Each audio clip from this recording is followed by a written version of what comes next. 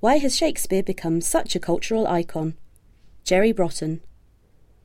I think that there's a long historical process. It's tied up with nationalism. I think that there's a need for a very big cultural national icon. That's happened to Shakespeare over several centuries. And I think that critics are arguing over, is there an innate universal quality to Shakespeare, or is it actually a process by which that canonicity has been created for very specific social, cultural aims? Can we learn anything more about Shakespeare? What is there left to learn now?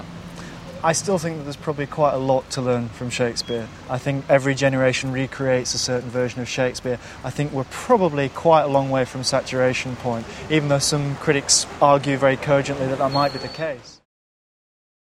The Open University. For more information, go to www.open.ac.uk/arts.